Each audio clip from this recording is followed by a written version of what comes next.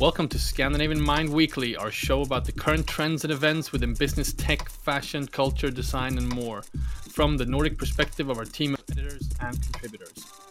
Today on the program, we take a look at how the fashion and tech communities are responding to the war in Ukraine, both on a local as well as a global level. From fashion sample sales and NFT projects to H&M and IKEA suspending their businesses in Russia. Also, we are launching a new podcast. We give a sneak peek of our new format, Konst, later in the program. I'm Conrad Olsson, editor-in-chief and founder of Scandinavian Mind, and I'm here with my dear colleagues Roland Philipp Kretschmar, editor-at-large, and Erik Sedin, junior editor. Good morning, guys. Good morning. Good morning. How are you feeling, Erik? I'm good. I'm perfect. Getting there. I just can't stop myself from being sick, apparently. No immune system left. Well, it has certainly been a week. I've been up in the mountains with my family, and pretty much every day we've been monitoring the situation in Ukraine, talking about the developments of the war, we're covering sort of fashion and design and potentially kind of superficial subjects. But after a while, everything is related to what's happening in the world. And what we did Wednesday, just a couple of days ago, we took a look at some of the initiatives and reactions that the sort of fashion and tech communities had on the war. And I feel like this was just scratching the surface. 2 days later, there's been so much more activity. So I thought we'd take a look at that and kind of the dynamics behind it, who's doing what and who's not doing enough. So for me, just on a local level, we saw sort of the first reactions coming out from obviously from the Instagram feed and Twitter feed. I think a few interesting things that happened was that the Danish fashion community went out with one initiative super fast. We've seen examples in Stockholm where they initiated fashion sample sales. Maybe it sounds like a superficial thing, but where all the proceeds will go to Ukraine and the victims there. Pretty much all the major organizations have come out against Russia's invasion and encouraged their followers, their communities to act. And so I think the question quickly became why things didn't happen on a global level. And I thought we should talk about this dynamic a little bit. Roland, from your perspective, you've covered this as well, I'm sure. What have you seen or not seen? I mean, I just want to comment on your observation related to kind of geographical activities or geolocated activities. So I guess, and again, I'm not a political expert here, so a disclaimer, but I guess that in the Nordics, we have a history of being very kind of sensitive to all the actions taking place in Russia, generally speaking. I mean, it goes hundreds of years back. So maybe that is kind of the simple answer, that we reacted very fast in the Nordics because of the history that we have, the complicated relationship to Russia. But then maybe also because we have generally a very humanitarian view on the world, and we just have we have taken a position in the world to be at the forefront of humanity, to try to support countries who are in war or where there are conflicts, and it seems to me that it's ingrained into our culture. That does not mean that you wouldn't have the same kind of behaviors in Southern Europe or elsewhere in the world. But I think in the Nordic region, it is definitely a very big part of society and how we function also as individuals. Yeah, for sure. And I think especially in the Nordics, especially Sweden and Finland have a special relationship because we're not in NATO, and Finland is obviously a neighboring country. Just some of the things that happened there was a an initiative called Copenhagen for Ukraine, a group of friends and brands from Copenhagen that went together and initiated a mobile pay solution for sending money to the Danish Red Cross. In Sweden, in Stockholm, we have the PR agency Ibeyo Studios that quickly arranged this sort of fashion sample sale where they pulled together brands and asked them to give garments and create the sample sale. I think this is happening this weekend. Also on this sort of NFT front, we have Patrik Arnesson, the founder of Forza Football, famous sort of NFT profile in Sweden. He quickly put together a charity with a special piece by Philippe Posada, so it will be minted in 43 million editions, which I'm guessing is like, that's not even a cap. That's just making sure everyone can have the ability to buy this with 100% of the proceeds. Population of Ukraine, by the way, 43 I'm sorry? million. Isn't that the population number of Ukraine, 43 million? Oh, that's what it is. It is. It's one for every Ukrainian citizen. Of course. Yeah. That's what it is. So 100% of these proceeds would go to local charities. Obviously, I think Patrik also has a special relationship to Ukraine. He has lived there and has, or at least had, employees there before the war started. So the question then becomes, because what really sparked my attention to this issue is, one of the first things that came out is a photographer called Maciek Kobielski. He's of Polish descent. He lives in New York. He's worked a lot with Wall Street Journal magazine and many other big fashion magazines. I've actually worked with him once when I was editor-in-chief of Plaza. He came out with a very strong post on Instagram called, it just said, "War in Ukraine, luxury brands and publications, what do you stand for?" Really sort of urging the international fashion community to take a stand. And this was 5 days ago. This was Monday. So at that point, nothing much had happened. I think the first couple of international fashion brands that did something was, first of all, Armani, who decided to, still host his show at Milan Fashion Week. So Milan Fashion Week was running at the same time, which if you follow my Instagram feed, made it quite a weird feed, weird curated feed, because I both had updates on Ukraine and updates from Milan Fashion Week, kind of street style.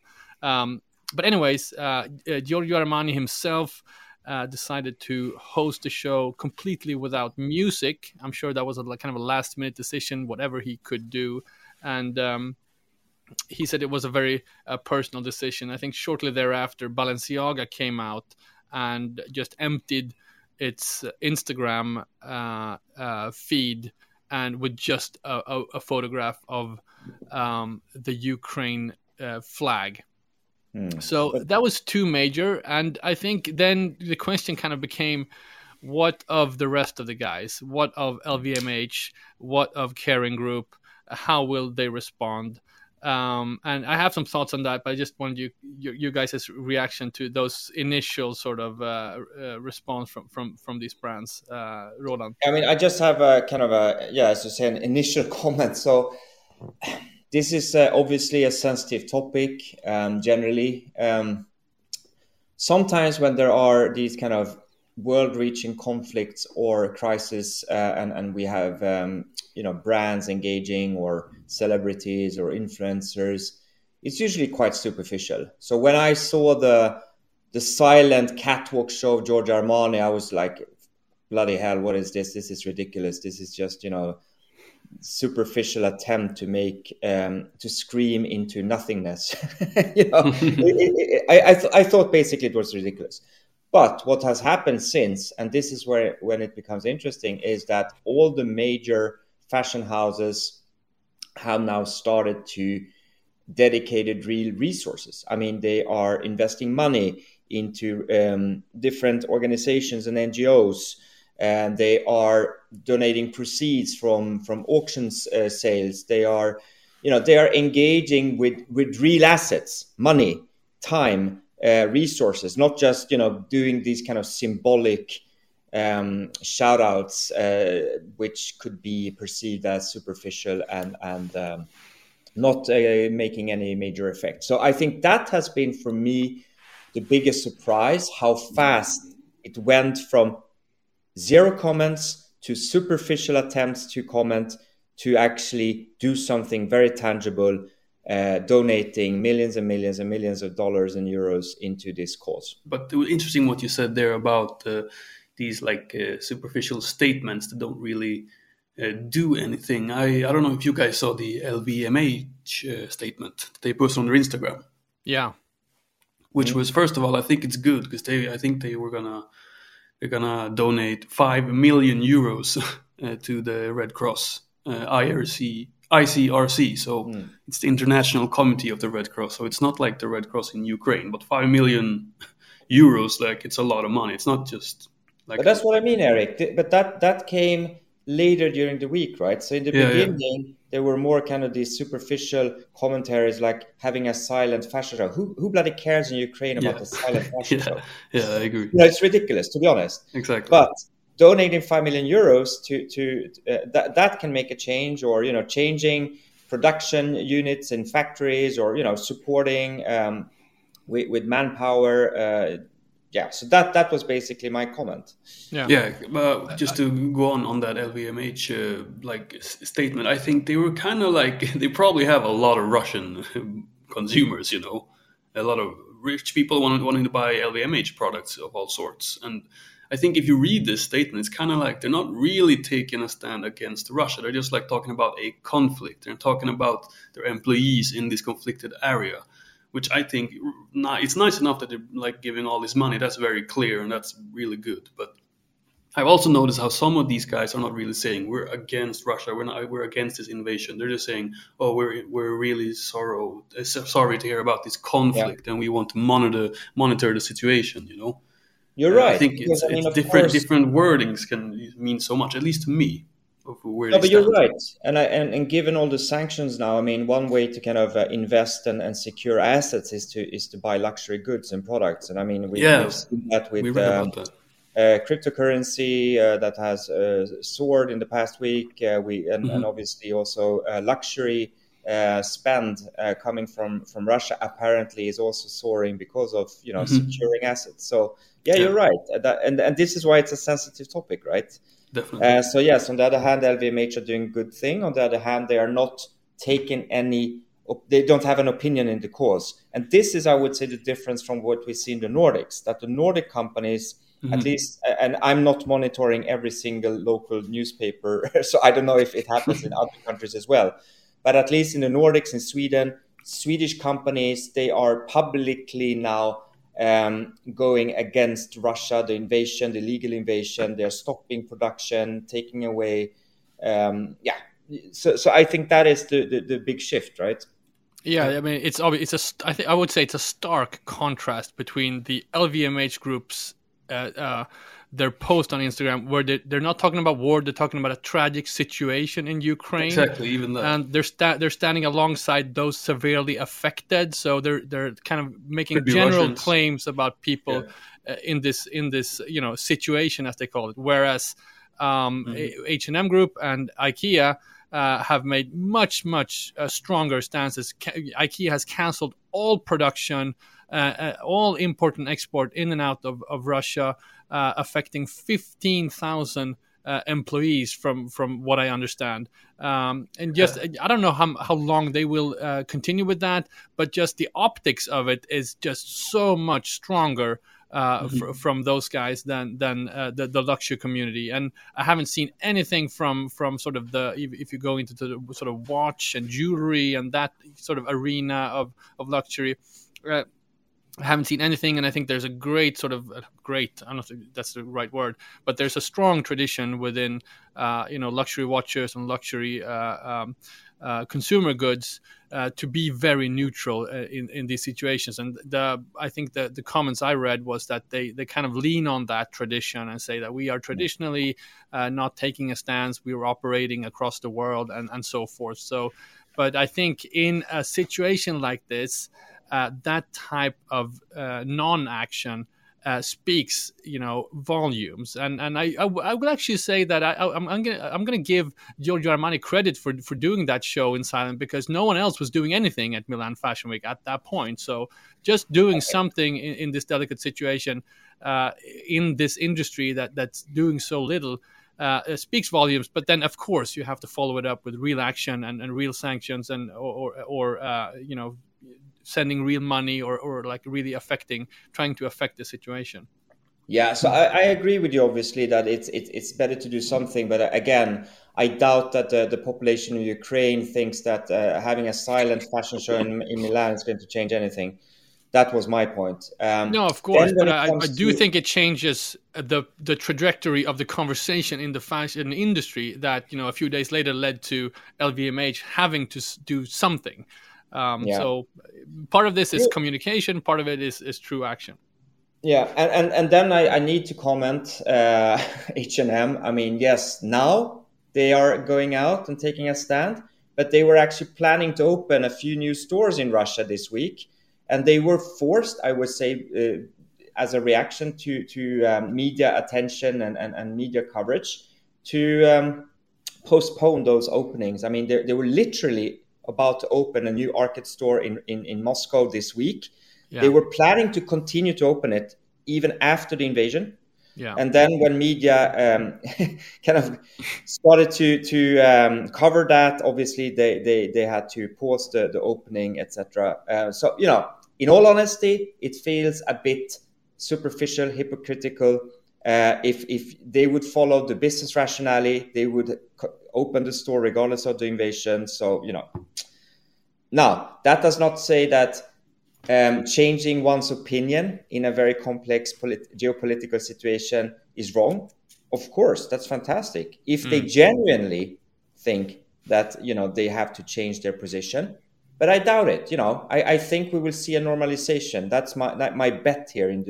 For the next 3 to 6 months, there is very few signs, unfortunately, that Russia will stop the invasion. They will most probably succeed in invading Ukraine, and that will then lead to a normalization. So my guess is that, let's say 3, 6, 9 months from now, H&M will open up their stores in Moscow, and all the luxury companies will continue to sell to Russians. Nothing will have changed. No, I mean the scope of the sort of cutoff of Russia from the rest of the world. I think that's where each and everyone's contribution makes a difference. We'll see what happens. Obviously, I think things like cutting off SWIFT, cutting off airspace, that type of stuff makes obviously a bigger change in terms of cutting off Russia from the rest of the world. But as you say, I mean, Russia is one of the biggest markets in the world. It's got a population of 150 million or so, and I guess eventually the situation will become: are we not going to serve those people with consumer goods and so forth? Which I think leads us to very low. I mean, Conrad, it's a big country by numbers of people and size, but the BNP is the size of South Korea. So, on a global scale, it's not such a big economy, actually. And this is why it's also quite interesting that we have kind of a biased view from the West when we look at this. And I would say also looking at it from, again, I'm no expert here. This is my personal opinions. But to my own analysis, looking at it from Putin's perspective, I don't think he cares at all about the sanctions. Zero about the sanctions. He has calculated the risks. He knows what's going to happen. For him personally, for his kind of oligarchs and his closest supporters, zero change in direction. I don't think the sanctions will stop anything, to be honest. It's only going to make the Russian population suffer.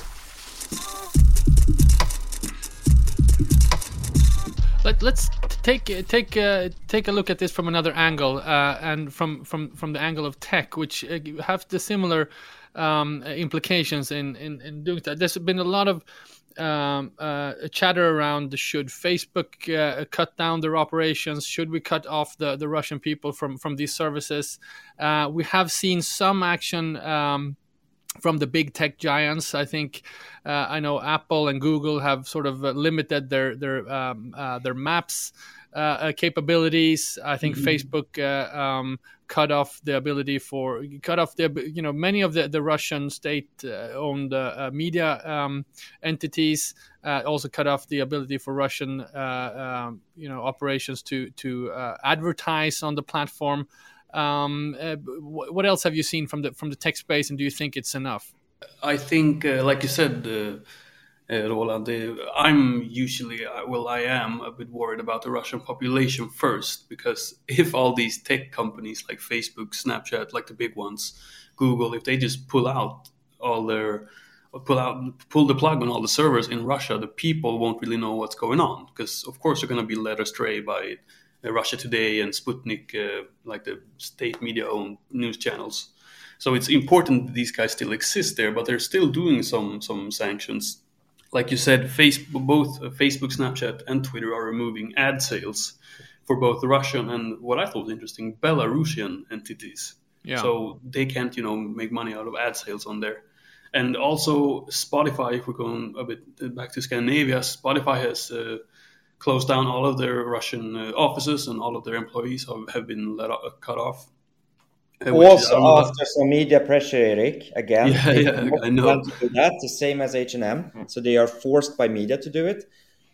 Exactly. It's a bit hypocritical from our, like you said, us Scandinavians, we like to big ourselves up, and we're humanitarian, but perhaps it was all pressure from other countries that made us do it. But Spotify has also yanked, Russia Today, they have a podcast.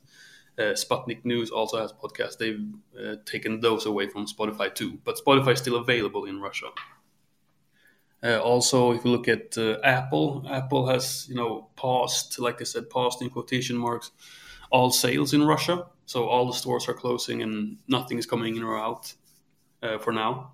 So, but like you said before, Roland, it's only paused. So how many months will it take before it's normalized and before things are going back to normal? But for now, this is obviously, I think, the youth of Russia will probably wonder, why can't we get the latest tech? Why can't we get the new iPhone or the new MacBook if new ones are being released?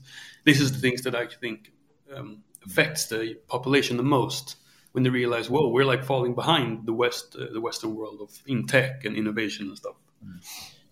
One observation I've made in the area of tech is how few reports I've seen, at least, on having hacker groups doing attacks on Russian entities. Yeah, that says something also about the I would say the power and the knowledge there is in the Russian security forces or surveillance forces. I don't know what you call it, right? But I mean, they definitely have a leading position globally in when we talk about cyber war. And the very few accounts I've seen about hacker groups trying to impact Russia, I mean, it's all failed because the Russians are basically better. Yeah, there's been a few stories on Wall Street Journal had a big story, and also I think New York Times about both Anonymous and some other hacker groups. Yep. Closing down the Moscow Stock Exchange, bank website, sort of trying to create confusion. I have not read anything about Russia's own sort of cyber warfare actions regarding this conflict, but there has been some chatter around. They closed down all Ukraine's media outlets, all the banks. I mean, the week prior to the invasion. So, for weeks and months prior to the invasion, Russia did numerous attacks on Ukraine infrastructure to kind of prepare for the invasion. So, but I think also the let's say. The reports on Anonymous, etc. So, they closed down the exchange for a couple of minutes. I mean, it's very, very little impact. I'm not saying it's bad. I'm just, giving some sort of flavor to this, that I think we have to change the narrative here in the West. Russia is going to succeed in invading Ukraine. and what implications will that have? I think we live in a lie at the moment where we tell ourselves that, some sort of magic is going to happen, that suddenly Putin is going to stop and say, oh, now, okay, sorry, I'm pulling back my forces. Right. That's not going to happen. I'm sorry. I mean, we just have to be realistic and pragmatic in discussing this. Yeah, I think what's left to be seen is what I was talking about before. Like, how long will we be able to cut off Russia from the rest of the world? Will they essentially be a new kind of North Korea in that sense? I mean, there was a story out in Swedish Dagens Nyheter the other day about how, it's 80 years of relationships between Finland and Russia that have now completely stopped. And that's, of course, sort of frightening for us in the Nordics here, that the diplomatic channels are completely silent. So how will this affect the rest of the world's relationship to Russia, and how Putin seems obviously strong, military strong. I'm sure he has he's financially sound, at least for himself and for his closest advisors. So what will the situation be? Will there be kind of like a new Cold War? And I think then, if we're looking at that situation, I think tech will play a much bigger role than the previous Cold War.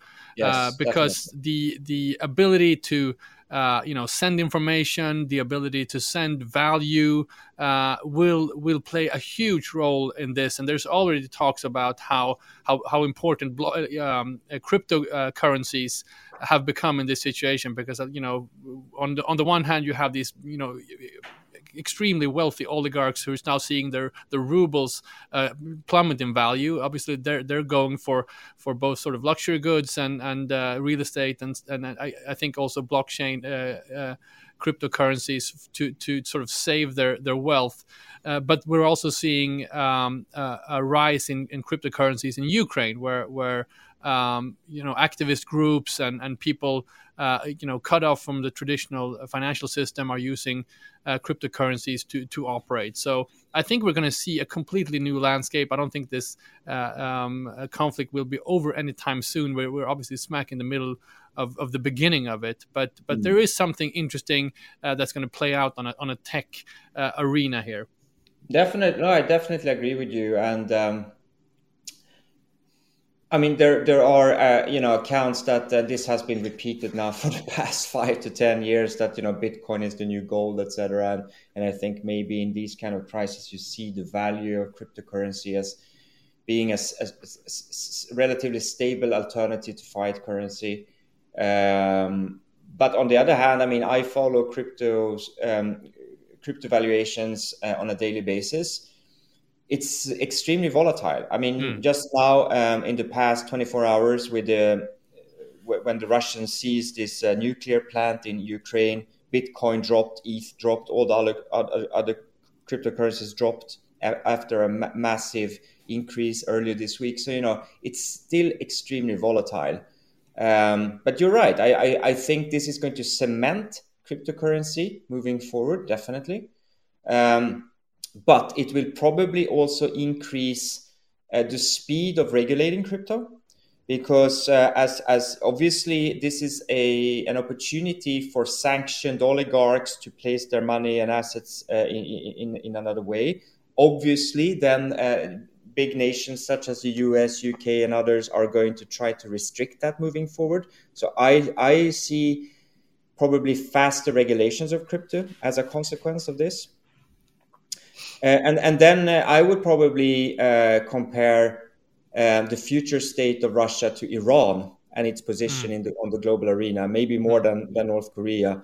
North Korea is an anomaly, and it's kind of a storybook example. But Iran, I think, is a more relevant comparison. They operate on the global arena. They have a clear position. They have survived 40 years of dictatorship.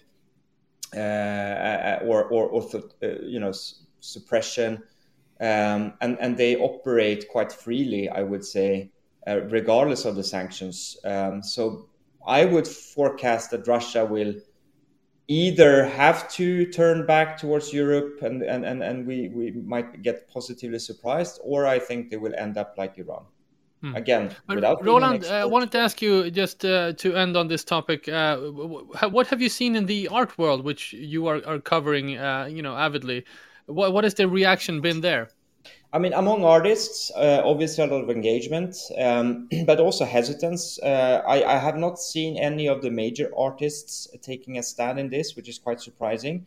Where you would say from the fashion community, you actually see individual designers taking a stand, even if the fashion houses are not. Then when it comes to galleries, I mean, honestly speaking, I'm personally extremely disappointed. Very little or no action at all. It's business as usual, among the blue chip galleries, and by that, we mean the big global players, Goshen, Pace, Hauser and Wirth, etc. It's only Pace Gallery that has taken publicly a position, donating money to UNICEF. But no other blue chip galleries or even local galleries in Sweden have taken any position. I'm extremely surprised. Traditionally, the art world is where we might see political commentary. There's some sort of radicalism in the art world, right? It's part of the kind of the DNA of the art world, right? But in my honest opinion, I think the fashion world is much more progressive at the moment than the art world. Well, and that's kind of saying something, isn't it? I don't even know. It's too early for me to understand why this is. I mean, obviously, there is follow the money, right? So obviously, a lot of the big buyers are coming from Russia, and also from other parts of the world where you might have conflicts. I mean, China, big spend on art. Saudi Arabia, the Middle East, big spend on art. They are all, let's say, friends or unofficial friends to Russia. That is part of the narrative here, right? So I think we have to look also beyond Russia when we talk about these sanctions or the inactions from luxury in art, that we also have all the other kind of friends of Russia that are spending huge amounts of money, maybe even more. But